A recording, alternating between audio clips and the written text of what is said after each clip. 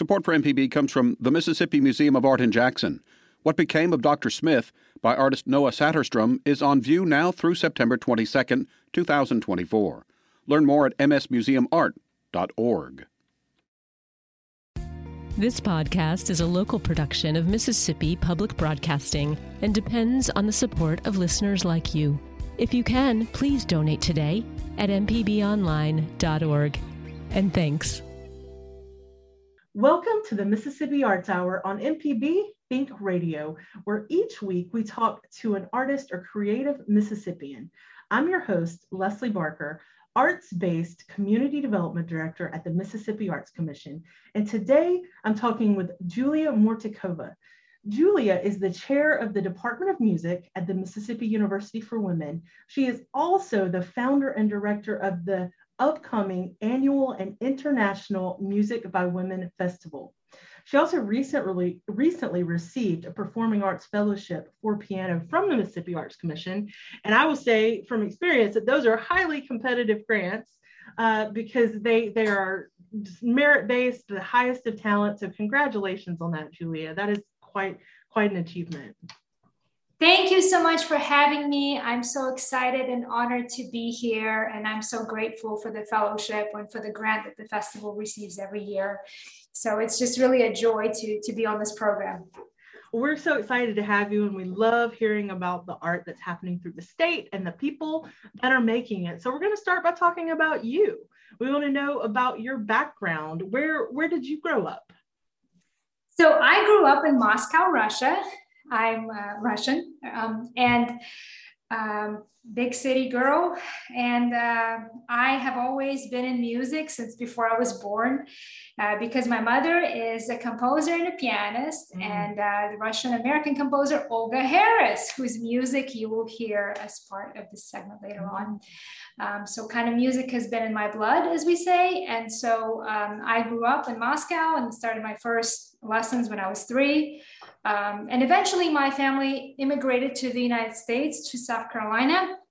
And I finished my high school musical studies at Interlochen Arts Academy in Michigan, which is a boarding school where I majored in piano performance. And that was really the point in my life that I was like, this is it. I'm going to choose piano playing and music. And I love being around other artists of various arts. And so this was a lifestyle for me. And following that, I went and did my undergraduate degree at Vanderbilt University in piano performance, and I double majored in philosophy. And then after that, I went to New York University, NYU, for my master's degree, also in piano performance. And then I got really cold in New York, so I did my doctorate in piano performance at the University of Miami. Yeah, that's the opposite of the cold, as here in Mississippi as well. So you definitely landed in the warmer climates. So for sure. So I want to talk a little bit about, I'm so interested in your time at Interlochen because that is such a, wonderful, that has such a great reputation. What was it like being a high school student living in that, that environment? It was incredible. It was like being in a utopia because you were surrounded by other artists, music, visual arts, theater, creative writers, dance, and we also had very demanding academics. So we weren't just making art, we were also expected to perform really high level academic work. So honestly, in some ways, college actually felt easier for me, even though I went to Vanderbilt, which is a top 15 university, because so much was expected of us. And I just loved every second of it. I love being able to have my own kind of schedule, because it was like college, you schedule your classes. And so you could practice during the day and you could rehearse during the day and have your lessons. And I loved just being with other like-minded, driven people, ambitious people. I guess you can say I'm very high energy and very passionate about my art. And that's how everyone else was there. And so it was just very inspiring. It was a very inspiring environment. It was very small. It's only a couple hundred students at the time that I was there. I don't know how big it is now, but so we kind of all knew each other. And it was just, it was very, very unique. I highly suggest to anyone who knows children, they have a camp that's during the summer, but they also have this boarding school that's during the year. And if anyone is in the arts and they're interested, it's a really great way to find out if it's for you or not, because you either love it or you don't. And for me, that was it. I mean, I wanted to live my life like that. You were like, I got to dive in deep. This is it. That's it. Amazing. So who are some of your early influences that kind of, added to that passion? I think probably my teachers. I had a wonderful teacher in Russia, Irina Krivchenko. And then when I lived in South Carolina, I had a wonderful piano teacher, Fabio Perini. He's at North Memorial University. And I think for me, it was just, and then of course my teachers in Interlochen and going forth. But I think as a young person, it was just, I was very inspired by seeing them perform, by having them go on stage, and I just love that. And actually one of my earliest memories was going to an opera with my mom, and I was 3 years old. It was a long opera in 3 acts, and she was really worried that I would get tired, and she kept trying to take me home after every act, but I was like, no, I want to see it to the end. I want to see it to the end. I want to see it to the end. So I just love this idea of someone going on stage and taking on a character, whether it's an actual character, whether it's a musical work, and portraying it to the audience and communicating with them in that kind of a live way. For me, that was it. That's what I wanted to do always. And it's so cool that you've been able to live in such diverse places. You've been in Moscow and New York and Miami and now Mississippi. Do you think that in some way has added to your style as a musician or your interest? Like how have the different places you've been influenced your art? I think every place has a unique perspective and has something that I can learn from. I like to think of my journey, even as a professor, not just what I teach, but what I learn from my students as well. And so I think having varying experiences and varying points of view about music and about art is very important for someone who's creative, just so they can be challenged and they can explore. And that's one advice I would give to any young artist. Don't be afraid to explore, because doing what everybody else does the same way that everybody else does it is not going to lead anyone to success. You need to find your own niche. You need to find something you're passionate about, your unique voice. So for me, of course, I became passionate about women composers, and particularly when I was at the University of Miami, I discovered the music of Cécile Chaminade, who's a French romantic composer. And that was kind of my reckoning moment, because my mother's a composer. So I never really thought about why don't I play more? Why don't I know more women composers? But when I discovered Chaminade and I realized that she was really immensely popular during her lifetime, and then history just sort of erased her, I started thinking, well, how did this happen? And so I just kind of made it my mission to put her back on the concert stage, and then many other composers who I now perform as well. And so I think that those kinds of experiences come from being in different places and being open to opportunities. So just taking classes about different music, about different composers, just being curious about things. And always learning, never stop learning in life. I think that's important too. And then you may discover something that you can be an advocate for. And for me, that's women composers. So I love hearing you talk about, education and advice for young artists. And clearly that's important to you because you are a professor. So how did you know that was the path you wanted to take? What led you to being an educator? That's a really great question, because that's another thing I like to tell young people. If you don't have a point-by-point plan of what you're going to do in life, that's okay. I don't think you have to have that, because I really wanted to be on stage and play the piano, and how I was going to make money doing that. I had no idea. I just wanted to do that. And so I'm going along my education. I did my undergrad. And when I came to NYU to do my master's, part of the scholarship they gave some grad students was that ability to teach undergraduate, mostly non-majors. And so I got to teach a lot of piano lessons, a lot of group piano lessons.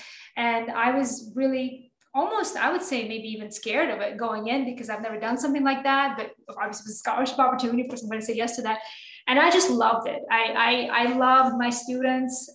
They were so passionate about studying. They practiced so hard, and it just wasn't so inspiring to me that I thought, this is what I want to do. This is it. This is the coolest career. You get to share what you love with other people and watch them succeed at playing the piano. And there's just no greater joy.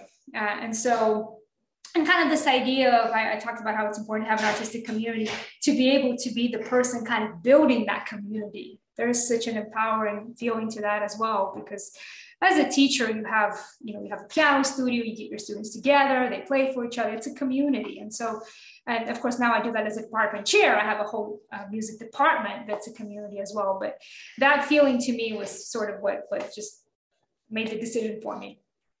It sounds like, talking about building the community and your passion for women composers, really, it makes so much sense to hear that and to know that you started a festival about music, Music by Women International Festival. So let's jump into that. What is the Music by Women Festival? So this idea came to me because I was preparing. So what brought me to Mississippi is actually my first job was at Alcorn State University, and I was there for 2 years. And I was teaching piano, music history. I was also running a piano competition. And so I was really into organizing events. And when I was interviewing at the W, I thought, well, here's this first state-supported institution for women in the country. It is so proud of its heritage. There, at the time, were so few festivals dedicated to women composers. It just seemed logical to pitch that idea and have that be the perfect space for it.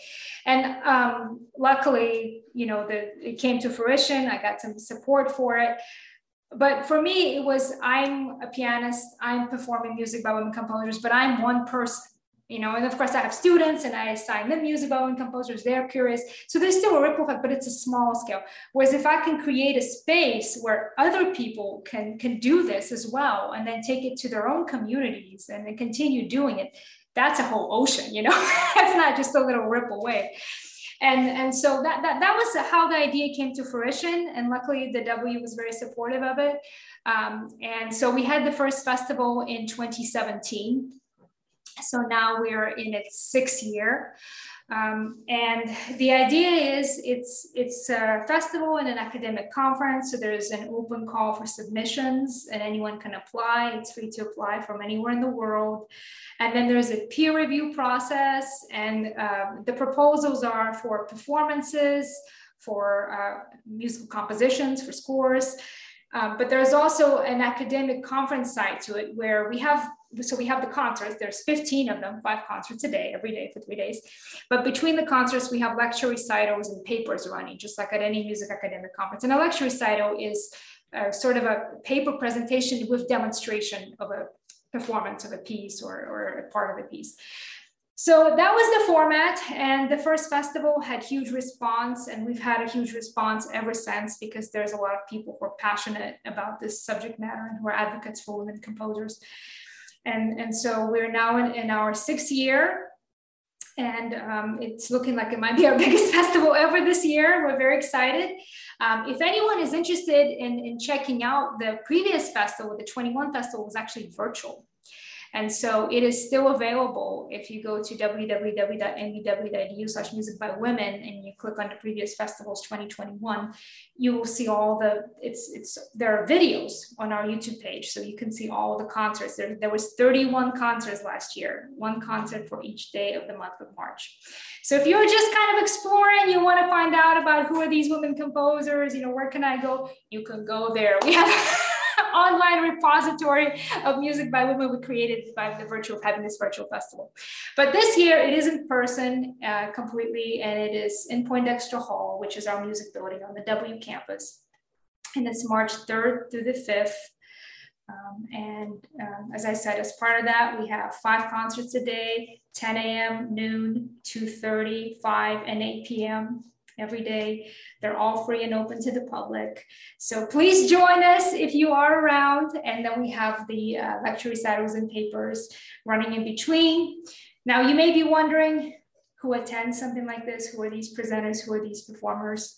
They come from all around the world. They're academics, orchestra musicians, opera singers, really amazing high caliber experts in their field. This is Leslie Barker. Thanks for listening to the podcast version of the Mississippi Arts Hour.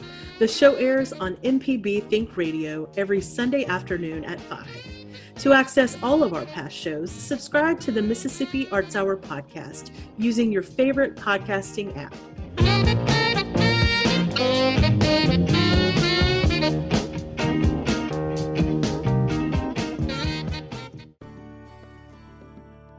Hi, I'm Dr. Susan Buttress, host of Southern Remedies, Relatively Speaking, a show that explores issues that relate to you and your family, from mental health obstacles and family interactions to handling life's disruptions. Whatever it is, we're here to help. Find out what we're all about and subscribe to the podcast by using any podcast app or by downloading our MPB Public Media app. This is an MPB Think Radio podcast. You're listening to the Mississippi Arts Hour on MPB Think Radio. I'm Leslie Barker, Arts-Based Community Development Director at the Mississippi Arts Commission. And today I'm talking with the chair of the music department at the Mississippi University for Women, Julia Mortikova. And so we just took a break and we had some music by a very special composer to you and your life, Julia. Tell us about that composer. Tell us who she is and the significance of her and her music. Sure. So Olga Harris is my mom. So she was actually the last student of the great Soviet Armenian composer Aram Khachaturian at the Moscow Conservatory. And she still is a member of the Union of Composers in Russia, and she had a really big career in the Soviet Union and then Russia, and still does. And she fell in love with an American guy, and that's how we immigrated to South Carolina, and so she kind of had a second career in the United States. She is a neo-romantic composer, meaning her music is very passionate, very melodic, sometimes very tragic, sometimes very kind of, I would say, kind of a sense of humor, which you'll hear in the next piece. She writes a lot of chamber music, orchestral works, piano concerti, vocal music. So really music for all instruments, very prolific composer.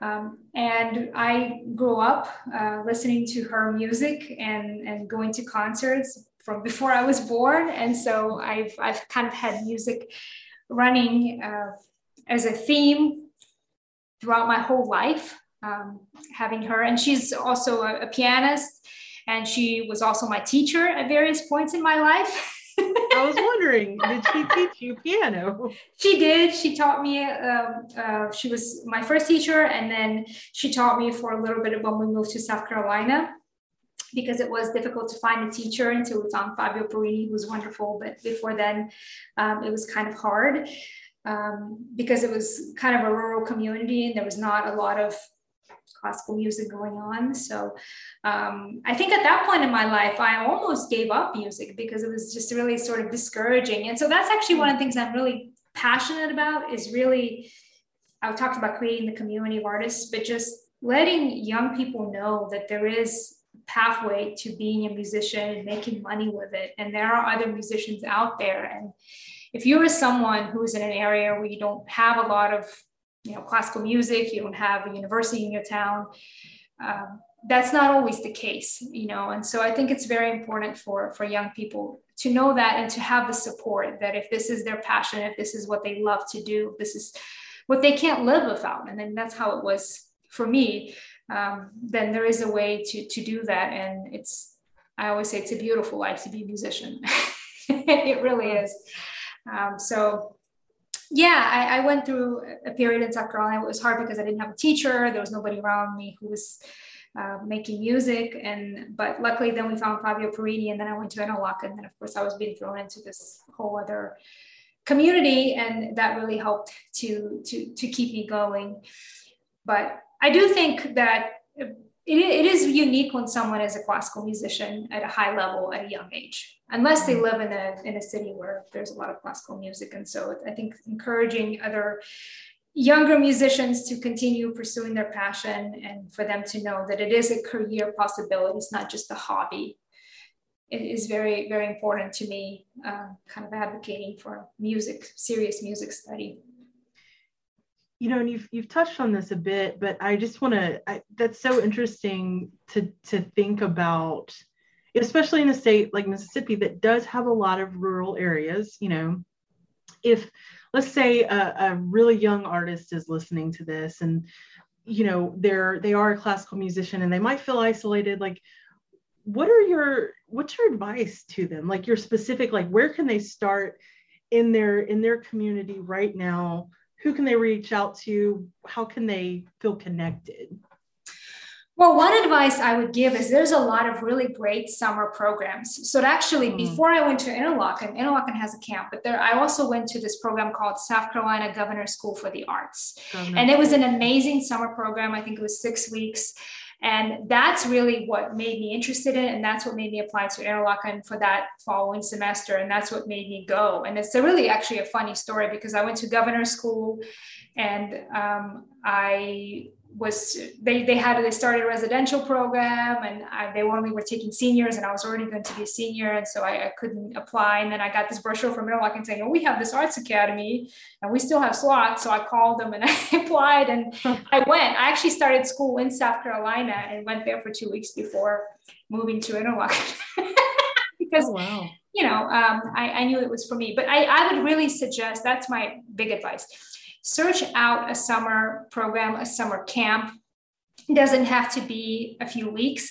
There are plenty of programs, even in Mississippi, for a day or two, where you can go and explore what it's like to be a pianist or whatever type of instrumentalist you are, and see if you like it. And I think and try it out. And that's really the way, because then you're going to be around other musicians, you're going to be inspired. You're going to have that experience, which is really like being a musician, because it is, as I keep saying, a community in itself, which is unique. So, and there are camps all around the United States, different lengths, different levels. Some of them have a lot of scholarship money to offer, so they don't have to be very expensive. But that would be what I would encourage someone to do if they're serious about their music, to try it out. Yeah, that's a great suggestion, to spend your summers really focusing on that. Do you have any specific programs or camps in Mississippi that come to mind? In Mississippi, there are some colleges that have programs. We are actually thinking of starting one here at the W. We haven't started yet because of COVID. Right. But that is something that we are actively thinking about doing. But I would say, don't be afraid to go out of state. It really doesn't really matter where it is. I think it might actually be fun to go somewhere else as well, just to meet more people and to kind of see different parts of the country and kind of be on your own too. I think those camps also teach someone how to be independent, and not independent just in terms of living on your own, but in terms of your own practicing, how you schedule, learning music, how you go about rehearsing, like musical independence. And I think that's very important for a young musician. And speaking of opportunities at colleges, we have the festival coming up, the International Annual Music by Women Festival, which you are the founder and director of, which, could be a great short little experience for some young people who are interested in music. So let's dive back into talking about this festival. Tell us when it's coming up again. So it is March 3rd through the 5th. March 3rd through the 5th. And where is it? It is on the campus of the Mississippi University for Women in our beautiful music building, Poindexter Hall. If anybody was interested in attending this, where can they find more information about it? If you go to our website, www.muw.edu/musicbywomen, you're going to see the full schedule of events. And so you'll see what's on every single concert, what every single session is, and you'll be able to kind of see what appeals to you and what you'd like to check out. And we hope you join us. We have 5 concerts a day for the 3 days. So concert at 10, noon, 2:30, 5 p.m. and 8 p.m. So lots of music. Lots of music. Who are some of the featured artists that are coming up in this year's festival? So I would say that the composers on the festival, so it's kind of a mixture of historic music as well as new works.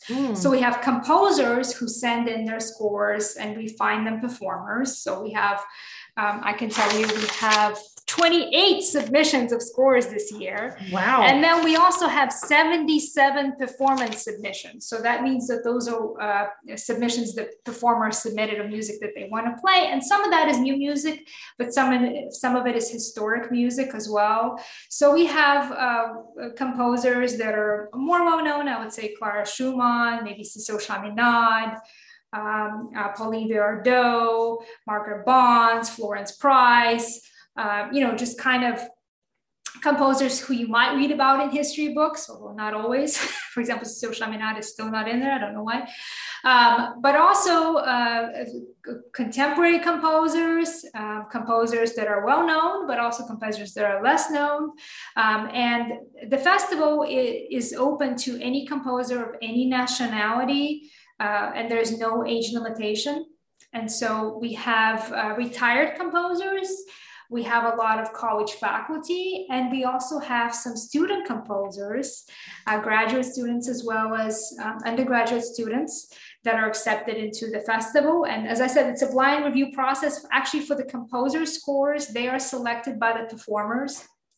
And so, but because it's blind review, they have no idea whose works they're picking. So a student has as much of an opportunity to be accepted as someone who's really well known. And I think this kind of spirit of inclusivity has always been very important to me, because the festival doesn't have any stars, I guess that's what I like to say. Everybody is a star at the festival, because I feel like this music has been excluded enough.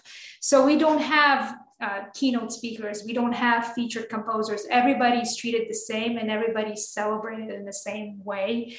And because I feel like it's important to give everybody the same opportunities, especially individuals who haven't had one for whatever reason. So sometimes you may have an older composer who, for whatever reason, just didn't have that opportunity. Or you may have a younger composer who's just coming up in her career. And what a great way to be welcomed into this professional community and be treated as an equal and part of the professionals.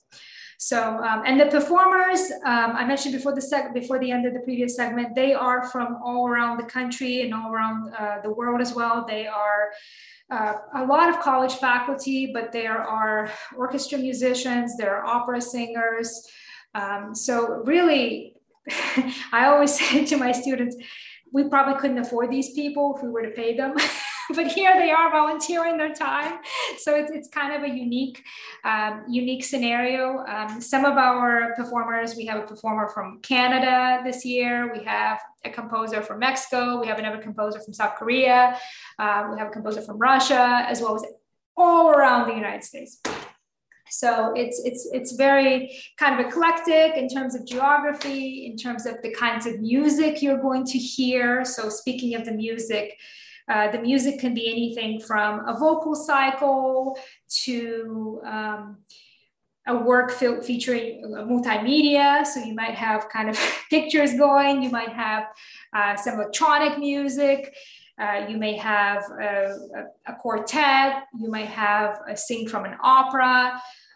There's something for everyone, and every concert is very diverse in terms of, so I try to mix up the instruments. So you might have clarinet piece, then you have a vocal piece, then you have a solo piano piece, then maybe you'll have some kind of an ensemble, maybe a trio, maybe you have a cello sonata. So you see all these different instruments, and the music is all different. So I try to program at least one historic work per concert, and then there's going to be, of course, a lot of new music. And I think there's something that's going to appeal to everyone. And that's another stereotype, I guess it's important to break, is that there's just not just one type of music. For some reason, a lot of times when I say, oh, it's a music focus, oh, so you're going to have a lot of songs. No. I mean, we have songs, but we have a lot of everything, really. So it's kind of, it's very eclectic. Percussion music, solo tuba music, solo trumpet music, just really very, very, very eclectic, very fun, I would say, to watch and to listen to, and really beautiful music. This is Leslie Barker. Thanks for listening to the podcast version of the Mississippi Arts Hour. The show airs on MPB Think Radio every Sunday afternoon at 5. To access all of our past shows, subscribe to the Mississippi Arts Hour podcast using your favorite podcasting app.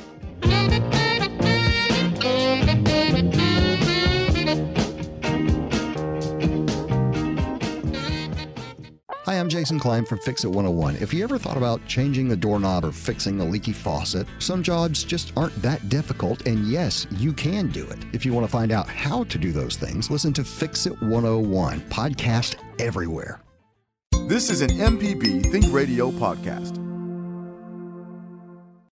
You're listening to the Mississippi Arts Hour on MPB Think Radio. I'm Leslie Barker, and our guest today is musician Julia Mortikova, and she is the director of the Music by Women Festival. So Julia just chose a song for us to hear. Tell us again about what that song was and how it's significant in your life because of the people who were playing it.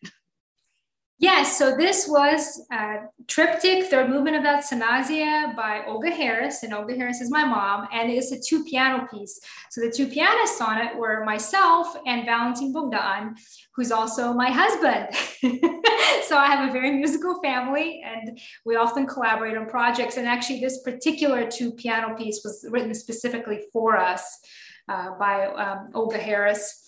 And it was the Mississippi Music Teachers Association commissioned piece for 2021, I believe, maybe 2020. Wonderful. but one of these. I just want to throw in again to talk about how you also are a recipient of a Mississippi Arts Commission Fellowship for Performing Arts, which is a highly competitive award. And, that is because of your performance skills, and the panel fell in love with your playing on the piano. And so as an artist, what does your discipline look like? Aside from being a teacher, what does your personal arts discipline look like?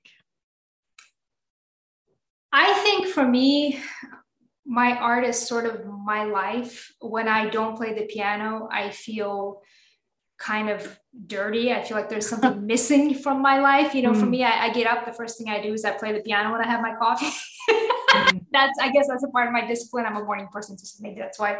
But it's just a part of my everyday routine, and it's something that I'm always thinking about. I'm always practicing my music in my head, or listening to my music, or looking at my scores, or thinking about what I have going on. And I do have a lot of performances. I'm very fortunate enough to have a career that does take me around the world performing. Of course, not so much during the COVID pandemic, but prior to that, I had a pretty regular international tour of performing in Russia, performing in Romania, performing in Italy, as well as all around the United States.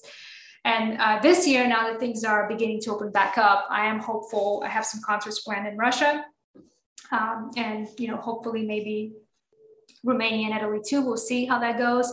For the next few weeks, I'm actually traveling on the road. There is the College Music Society Regional Conference at Delta State University, which I'm going to be performing in, and I'm also helping to organize it because I'm the president of that chapter of the Southern region. And following that, I'm going to be performing at the College Music Society Southwest Regional Conference, which is at Azusa Pacific University in Southern California. So I get to go there. And in CMS at Delta State, I'm actually accompanying vocal songs by Florence Price. In Southern California, I'm performing the Cecil Chaminade solo piano sonata, and then I'm also performing a duo piano work by Valentin Bogdan, who's my husband. He's the composer, but he's also my duo partner in that regard. I'm pretty seriously committed to our duo as well. We are actually the second prize winners of the Ellis Duo Piano Competition, which takes place in Jackson in 2017. So that was something else that it was kind of like a important part, I guess, of my career. Because it took a lot of preparation and effort, and we were doing it as full-time faculty. Dr. Bogdan is also on faculty at the Mississippi University Women Department of Music. So we were competing in this event, which required us to learn 2 hours of music from memory, which if you know anything about duo piano playing, usually you don't memorize that music, but for this competition. So we had to do that in, I think, 4 months. So that really pushed us to the limit, but we did it. We won second place. And Congratulations on that. That's amazing. Thank you. And he's actually also a recipient of the Mississippi Arts Commission Performing Arts Fellowship for Composition. A few years back, I think in 2019, maybe. So I think everything I do, I like to set an example for my students. I always say I would never ask you to do something that I'm not doing myself. And so whenever I have an opportunity to prove, like, can I do this? I'm going to try for it just to show my students. You talk about my routine. Yes, you can balance your schedule, no matter how hectic it is, to do this one musical thing that you want to do. If that's important to you, it is possible. I think there's all kinds of excuses we can make, but and everybody gets busy. But if you really love music and if you can't live without it, then you can make that a priority. And no matter how busy you are, you can find time for your own creative work, which is difficult, for administrators especially, because I'm not just a professor, I'm also a department chair. But I think it's important, not just for me as a musician, but also as an example for everyone who I work with, who I teach, who I represent, that I'm doing it myself. So you really are, eating, sleeping, breathing music, either playing it yourself or creating a platform for someone else to play it or teaching people about it, which is amazing. So I do want to talk about your students for a second. With the festival coming up, I want to mention again this very important festival coming up, the Music by Women Festival, that Julia is the founder and director of. And it's at the W, and you have students so involved in this festival that they are actually part of the selection process with the compositions you're going to feature. Tell us a little more about that. So the students actually, so they're not a part of the peer review process. That's a separate committee of professionals. But the students do have an opportunity to submit scores. And I'm very proud that one of my piano students, who's a composer, Hannah Hitner-Hari, has been selected this year. And so her music will be programmed. And for the past several festivals, whenever we had a student who wanted to perform music by women, who actually was a composer, they've been programmed. And so it's a really great opportunity for them because, for example, Hannah was selected by someone her violin piece was selected, and that violin piece was then featured on that professional violinist solo album. And then she performed it on her recital. So Hannah's music kind of spread around, and that's just wonderful for her. I'm so happy to see that. And the students really are involved in the festival directly because they help me to organize it and they help me to run it. So during the days of the festival, they're actually the session chairs, they're the registration desk workers, they're the ushers, they're the stage crew, they're kind of on the ground. And part of my mission is I want to make sure they have these other professional skills that are not music based, but are very related to running events, organizing concerts, just seeing what goes on behind the scenes. So if they ever had to do it themselves, they already know exactly how it's supposed to work and what to think about. And I think that's a very useful skill. I had those experiences when I was younger, which I'm so grateful for. And I think that's how I'm able to do these large scales events now. And so it was really important for me to have my students involved. I also offer a class, Music by Women, where they pick a composer, research the composer, do a project, write a paper, perform her music as well. So students are kind of really intimately involved in the festival. Of course, they attend the festival as well, but I could not run it without them. They are really my team on the ground. So I'm very, very fortunate to have wonderful students at the W who help me with this project. Have you noticed through this work with the festival and with your classes, young women musicians and composers really responding to this platform, and how does that maybe inspire them to move forward in their own careers? I think it is so important to have role models. That is such an important part of just inspiring anyone to do anything. And one of the reasons that so the festival didn't start until 2017. And before 2017, I had the student who was a pianist, and she said, oh, I'm interested in taking composition, but I don't know if I can do it because I don't know any women composers. And that was my point at which I was like, Clara Schumann was saying this in the 19th century. I'm here performing music. This is terrible. We got to get this festival here so that it's not just me kind of playing music, so they can see 200 people and over 100 works, so that and that was part of the idea of the virtual festival last year. I don't want anyone to say, well, where are the women composers? Go to Music by Women Festival YouTube page and you will see 31 concerts of women composers throughout history, and such diverse sampling of music. There's so much out there that it's not that we didn't know about it. A lot of it we did know about it, but it was erased. It's a historical injustice that women get erased from history. And so I'm trying to write them back in. And these women had amazing lives, careers, supported their families, supported their husbands, 10 kids. And somehow we have forgotten about them. And it's not right. And so I am their advocate. I'm going to continue to be their advocate. And there's, as I said, over 100 other people who are doing this work with me at the International Annual Music by Women Festival. So we hope you join us because it is a good time and it is inspiring. And once you listen to this music, you don't ever want to stop because it's beautiful.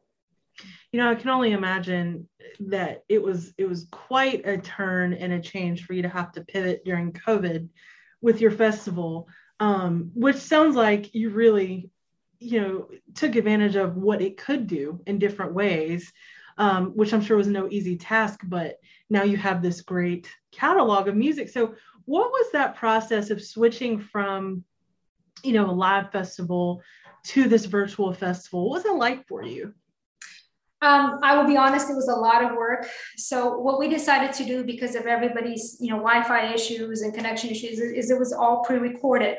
But what we did is we released all the videos at the same time, 7:30 p.m. every night. And we all watched the videos together. So we had a live chat going during the videos. So it felt like there was an audience because people were congratulating each other. And then we also had Zoom sessions for festival participants after several days throughout the week, so we could actually interact in person as well. But for the actual concerts, it was a concert every single night at 7:30 p.m.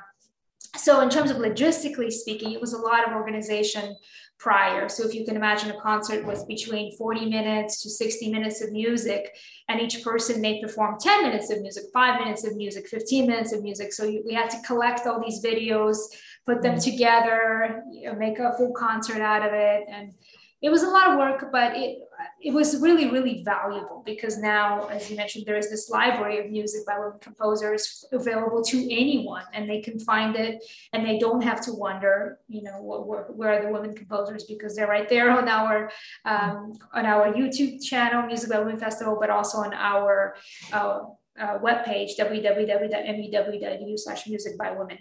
So I'm really grateful that we did it. Worth all of it, I'm sure. And I believe you mentioned that did you say you did a concert every day in March last year? Yes, every day during the March of March. So March 1st to 31st. So if you go to our website, it's 31 concerts, and you can click on whichever one you want, and you will see the full program of that concert, and there'll be the video, and you can watch it. It's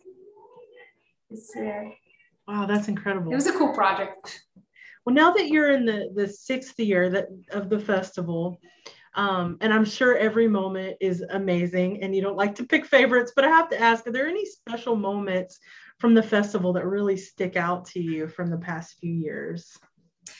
Yes, I would say this passion for everyone to bring this music onto the stage and to have it be heard. And I would like to say that's why when we went virtual, we just did the concerts as opposed to sessions, because we wanted for people to hear the music. Because my belief is once someone hears the music, they're going to fall in love with it. You don't need to justify it. You don't need to explain it. It speaks for itself. So, and I think a lot of people agree with me at the festival, because we had several times where we had cancellation. We were about to have cancellation. So someone was not feeling well, someone got sick, someone couldn't make it. And individuals who were already at the festival stepped in. So the first year we had a singer who was sick, and she was supposed to sing a song cycle. So we had 3 singers, one of my own faculty members, Dr. Susan Hurley, as well as 2 former singers at the Metropolitan Opera who were here at the Feminine Musique Bill, who stepped in and learned a song cycle on 24-hour notice and performed it.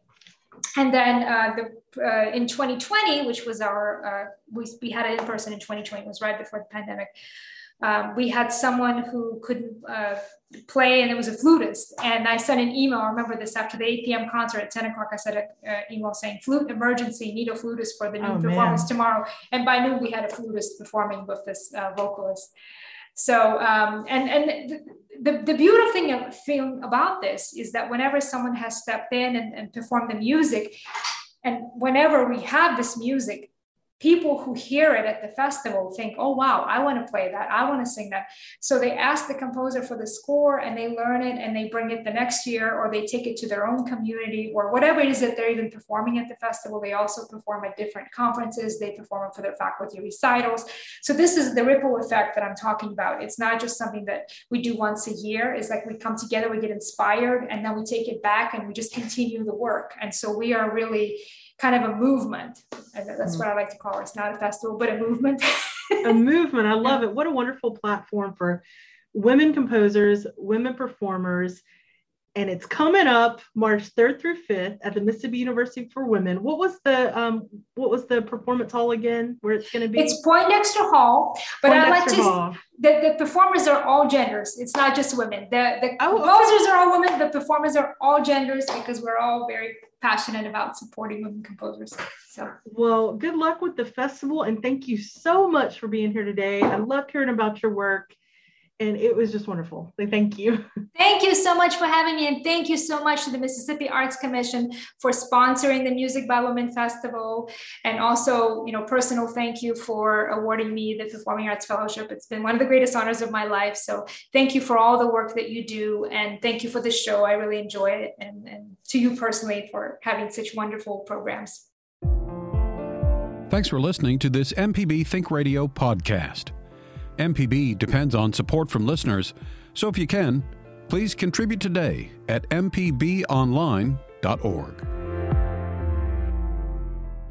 Deep South Dining is the show all about the culture of Southern flavor, from fried chicken and collard greens to shrimp and grits and a glass of sweet tea. Subscribe now to the podcast using any podcast app, or download our MPB Public Media app.